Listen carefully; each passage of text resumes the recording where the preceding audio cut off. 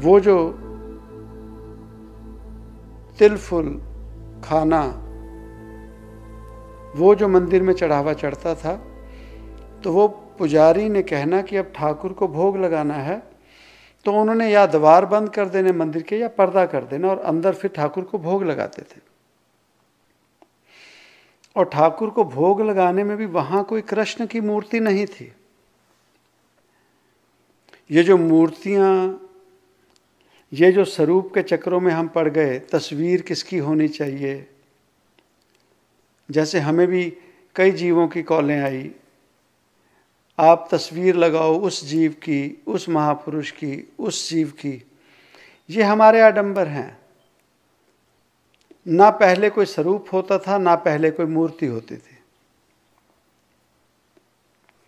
जिसे हम पत्थर कहते हैं शालिग्राम,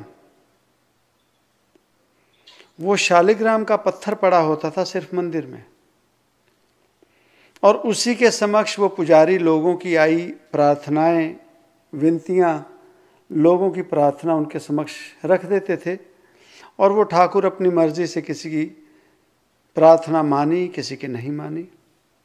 ये क्रिया चलती रही। एक समय आया, गरीबी ने ज्यादा जकड़ लिया उस धन्य को। बहन की शादी, खेती, पानी नहीं बरसा, कर्जा बढ़ गया, घर के हालात बुरे हो गए।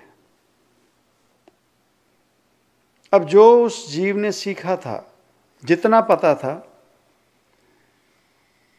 कि उस रब के समक्ष जाकर अपनी प्रार्थना करो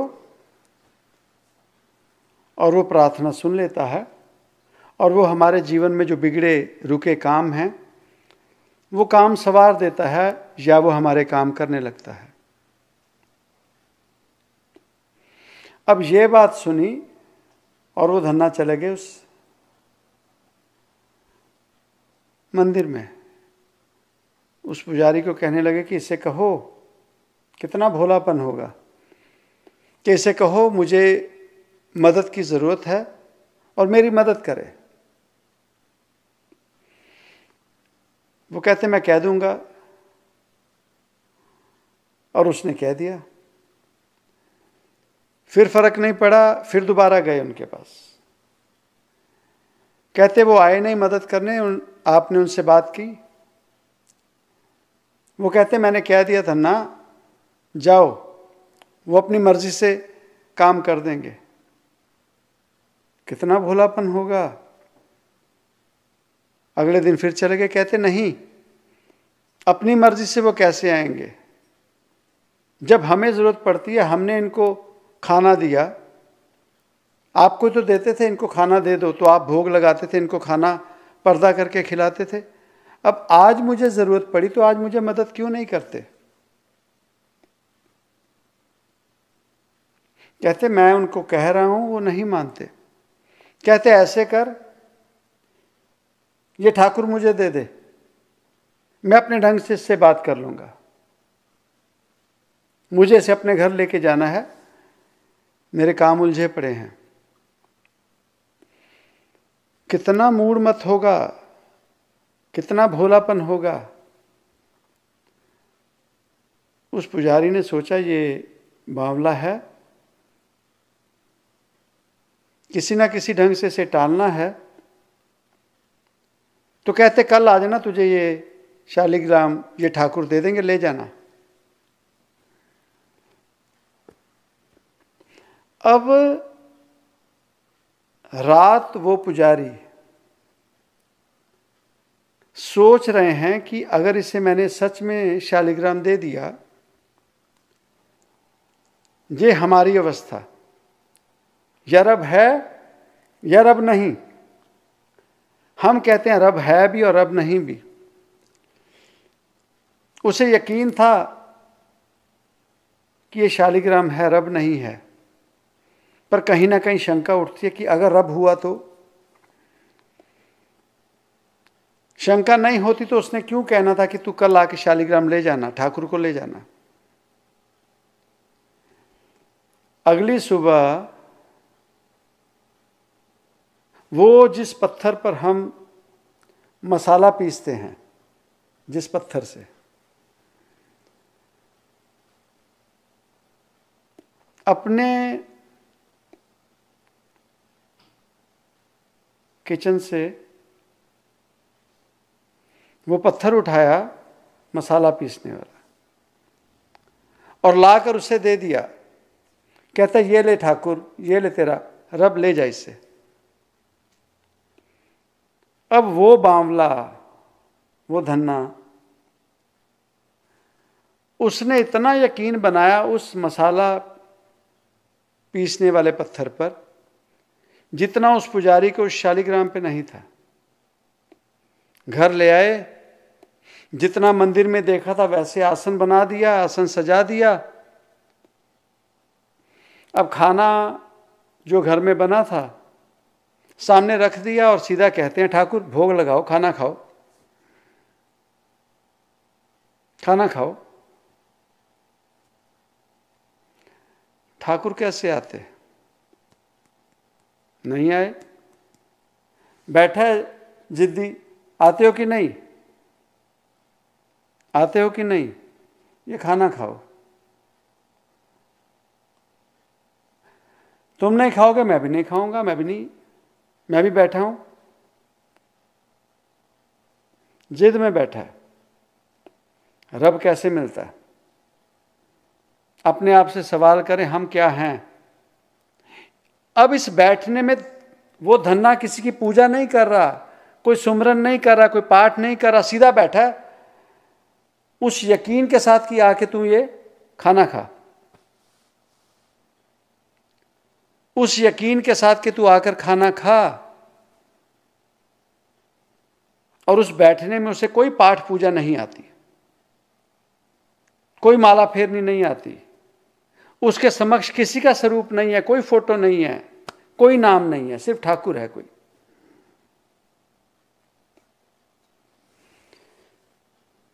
और ये एक दिन की बात नहीं, बैठा है, नया खाना आता है, कहता है खा, तब मैं खाऊंगा, खुद भी नहीं खा रहा, उसे मनाई जा रहा है। और कहा जाता है कि सच में ठाकुर आए, मिले परतक गुसाइयां तनावट पागा। परतक शरीर रूप में कृष्ण आए, वो ठाकुर आए, उनके रब आए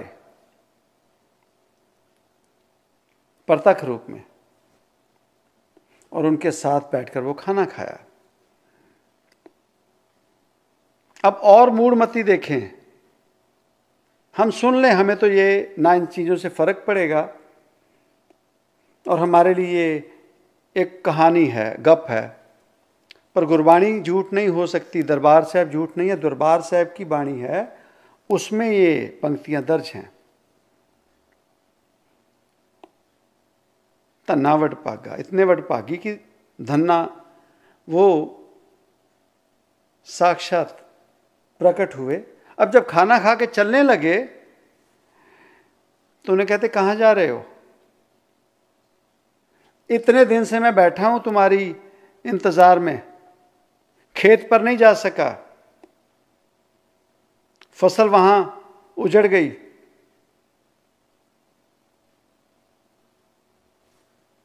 पैसा ब्याज पे लिया, उसको पैसे देना है, जवान बहन घर पे बैठी है, वो नहीं दिखती, उसकी शादी करनी है।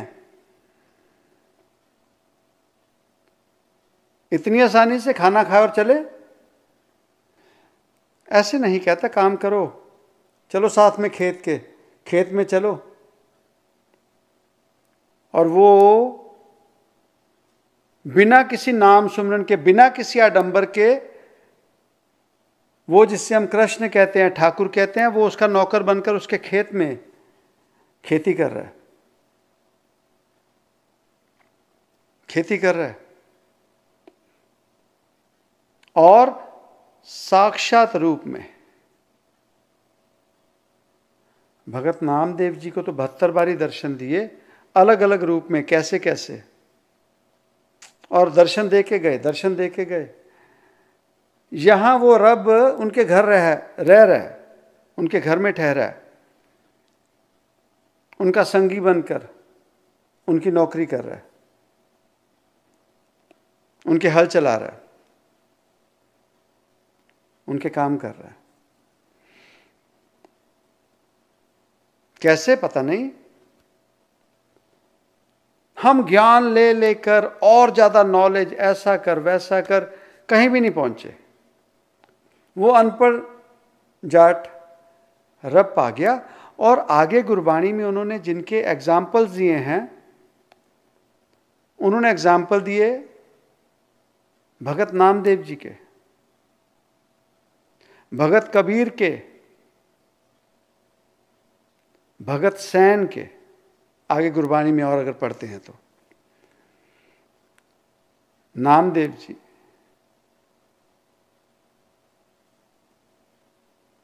धोबी का काम करते थे, धोबी थे। उसका वर्णन किया, कहते कि वो एक धोबी होकर अगर रब पा सकता है। कबीर साहब जुलाहे थे, कपड़े का काम था, कपड़ा बुनते थे। एग्जाम्पल दिया, कहते कि वो जुलाहा होकर अगर तुझे पा सकता है। जो भगत सैन थे वो नाई थे, लोगों के बाल बनाते थे, दाढ़ी संवारनी। कहते अगर वो नाई होकर तुझे पा सकता, मैं फिर भी जाट हूं, मैं क्यों ना पाऊं। इतनी मूढ़मती, इतनी अनपढ़ता, इतना यकीन, इतनी सच्चाई, और अंत में पा गए। और उन रब रूप भक्तों की श्रेणी में जाकर विराजमान हो गए। आज जब दरबार साहिब को, गुरु ग्रंथ साहिब के समक्ष हम जैसे जीव जब नतमस्तक होते हैं, तो उस गुरबाणी रूप में जो भगत धन्ना विराजमान है, हम उनको भी नतमस्तक करते हैं। वहीं भगत कबीर जी भी बैठे हैं, वहीं गुरु नानक देव पातशाह भी बैठे हैं, और गुरुजन भी बैठे हैं। उनमें जाकर एक मूढ़ जिसे इतना ज्ञान है, वो जाकर विराजमान हो गया, बैठ गया, पा लिया रब पा लिया। अब हमारे जीवन में दिक्कत क्यों आती है? एक परिवार में संतान, बच्चा हो ना, वो बच्चा जो अपने पिता को प्यार करता है ना, वही उसकी बात सुनेगा, वही उसकी कही बातों को मानेगा, और वही उसके जैसा होना चाहेगा। मैं अपने पिता की तरह होना चाहता हूं। छोटे छोटे बच्चे नहीं होते, पिता से बहुत लगाव है, उन्हीं के कपड़े निकाल लेंगे अलमारी से, वो डाल लेंगे। अगर वो कोई दस्तार या पगड़ी सजाते हैं तो वैसी पगड़ी बांध लेंगे, या पिता की कोई टाई निकाल लेंगे, कोट डाल लेंगे, और माँ के समक्ष, औरों के समक्ष कहेंगे, देखो मैं पापा बन गया, देखो मैं डैडी बन गया। ये कौन करेगा? जिसे अपने पिता से प्यार है और जो अपने पिता की तरह होना चाहता है। ये सभी के घर में ऐसा नहीं होता। कई परिवार में बच्चे पहले ही खिजे होंगे पिता से, पिता क्यों घर में आ गया, काम पर ही ठीक होता है, काम से घर पे आया, ओहो परेशानी हो गई। हम जिसे अपना पिता मानकर चल रहे हैं, हम उसी के तरह व्यवहार करते हैं, उसी को मानते हैं और उसी की तरह हो जाते हैं। अगर हम सच में उस रब को अपना पिता मान ले, कहने के तो कह देते हैं, तू मेरा पिता, तू है मेरा माता। अगर वो हमारा पिता है तो हम उसके तरह क्यों नहीं होते? उसके तरह अपने आप को क्यों नहीं संवारते? उसके तरह अपने आप में, अपने भीतर अपने पिता को क्यों नहीं देखते, क्यों नहीं ढूंढते? वो बच्चा जो प्यार करता है, वो चलते चलते माँ को या किसी को कहेगा, वो देख वो आदमी पापा की तरह नहीं लगता, मुझे लगा वो पापा ही खड़े हैं, वो डैडी खड़े हैं। तो अब जब उस अपने पिता से, जिसे हम परम पिता कहते हैं, अगर उससे प्यार करने लगेंगे, उसे अपने भीतर ढूंढने लगेंगे, उसे औरों के भीतर में ढूंढने लगेंगे, तो क्यों नहीं हमें भी प्रत्यक्ष दर्शन होंगे, क्यों नहीं हमें भी मिलेंगे। पर हमें क्या मिलता है? नफरत, ईर्ष्या, द्वेष, दूरी, चिड़चिड़ापन, दूरियां, ये हमें क्यों मिली? कारण हम होना ही वही चाहते हैं, हम ढूंढ ही उस चीज को रहे हैं, इसलिए हमारे भीतर वो चीजें आ गई। पहले नहीं समझाया गया कि जब समुद्र मंथन हुआ तो उस मंथन में क्या निकला? अमृत भी निकला, जहर भी निकला, उसमें से मदिरा भी निकली, उसमें से वैश्या भी निकली, उसमें से कामधेनु मां भी निकली। समुद्र मंथन से वो क्यों निकली? क्योंकि वो चीजें उसके भीतर समाई थी। हम अगर दही को रिड़कते हैं, मंथन करते हैं, तो उसमें से क्या निकलता है? वही जो उसके भीतर है, और स्वच्छ और बेहतर मक्खन वो निकल आया। हम अपने भीतर मंथन करते हैं तो हमारे भीतर जो है वही निकलता है बाहर। जो आज हमारे विचार हैं वो किसी ने बाहर से नहीं डाले, हमारी जो आज अवस्था है बाहर से किसी ने नहीं की। हमारे अंदर हम बैठे अकेले, हम अकेले बैठते हैं और चाहे किसी से बात करें ना करें, अपने आप से बात करते हैं, वो है हमारा मंथन। हम अपने सागर में, अपने समुद्र में मंथन कर रहे हैं, पंजाबी में जिसे रिड़कना कहते हैं। तो उस रिड़कन में क्या हुआ? वही बाहर आया जो हमारे भीतर था। अगर हमारे भीतर अमृत होता तो हमारे भीतर से अमृत निकलना था, हमारे भीतर से उस रब को पाने की इच्छा प्रकट होनी थी। अगर हमारे भीतर उसे पाने की बजाय उससे दूरी करते हैं, उससे घृणा करते हैं, तो हम समझ लें कि हमने उस जैसे होने के बजाय उस जैसा होना था जो आज हम हो गए, जो आज हम हैं। तो इसलिए हमें वो रब नहीं मिल सकता। कारण पता नहीं, जानते हैं सब, पड़ा हुआ है, पर जीवन में अपने ऊपर नहीं डाल सकते। कहते हैं नियत को ही मुराद, नीतानु मुरादा। तो हमारी नियत अगर सच में उस रब को पाने की है तो फिर हमें रब नहीं मिलेगा। और कितना मुश्किल है रब पाना। बस यहां से मूढ़मती होना पड़ेगा, बावला होना पड़ेगा, पगला होना पड़ेगा। वो जो भीतर नर्क का ज्ञान भरा पड़ा है उसे निकाल कर, तो जब धन्ना भगत के काम सब होने लगे तो सभी गांव में हैरान हुए, अरे ये सब कैसे होने लगा? तो जैसी आस थी वैसा वास हुआ। तो वो कृष्ण सभी को थोड़ी गांव में दर्शन दे रहा था, वो सभी के साथ थोड़ी बात कर रहे थे, वो सिर्फ धन्ना को दिख रहे हैं। तो उस पुजारी ने शर्त रख दी, कहने लगा दुनिया में शरेआम, ये झूठ कह रहा है, धन्ना झूठ कह रहा है। कारण कि कहता शालिग्राम तो मैंने इसे दिया ही नहीं था, ठाकुर तो मैंने इसे दिया ही नहीं था, इसे तो मैंने मसाला पीसने वाला पत्थर दिया था। तो कहता गांव में शर्त लगा दी, कहता चलो जिसका सच्चा होगा वो ठाकुर, गांव के बाहर जो नदी है उसमें वो ठाकुर को छोड़ के देखते हैं, जिसका सच्चा होगा वो तरेगा ऊपर, वो डूबेगा नहीं, जिसका झूठा होगा वो डूब जाएगा। अब एक ठाकुर वो मंदिर में बैठे हैं शालिग्राम के रूप में, जिसे हम अपना रब मानते हैं, ख्याल कर, और एक पत्थर वो जिससे मसाला पीसता था वो पुजारी, वो धन्य भगत के घर में बैठा है, वो भी वहां से चला, वो भी वहां से चला।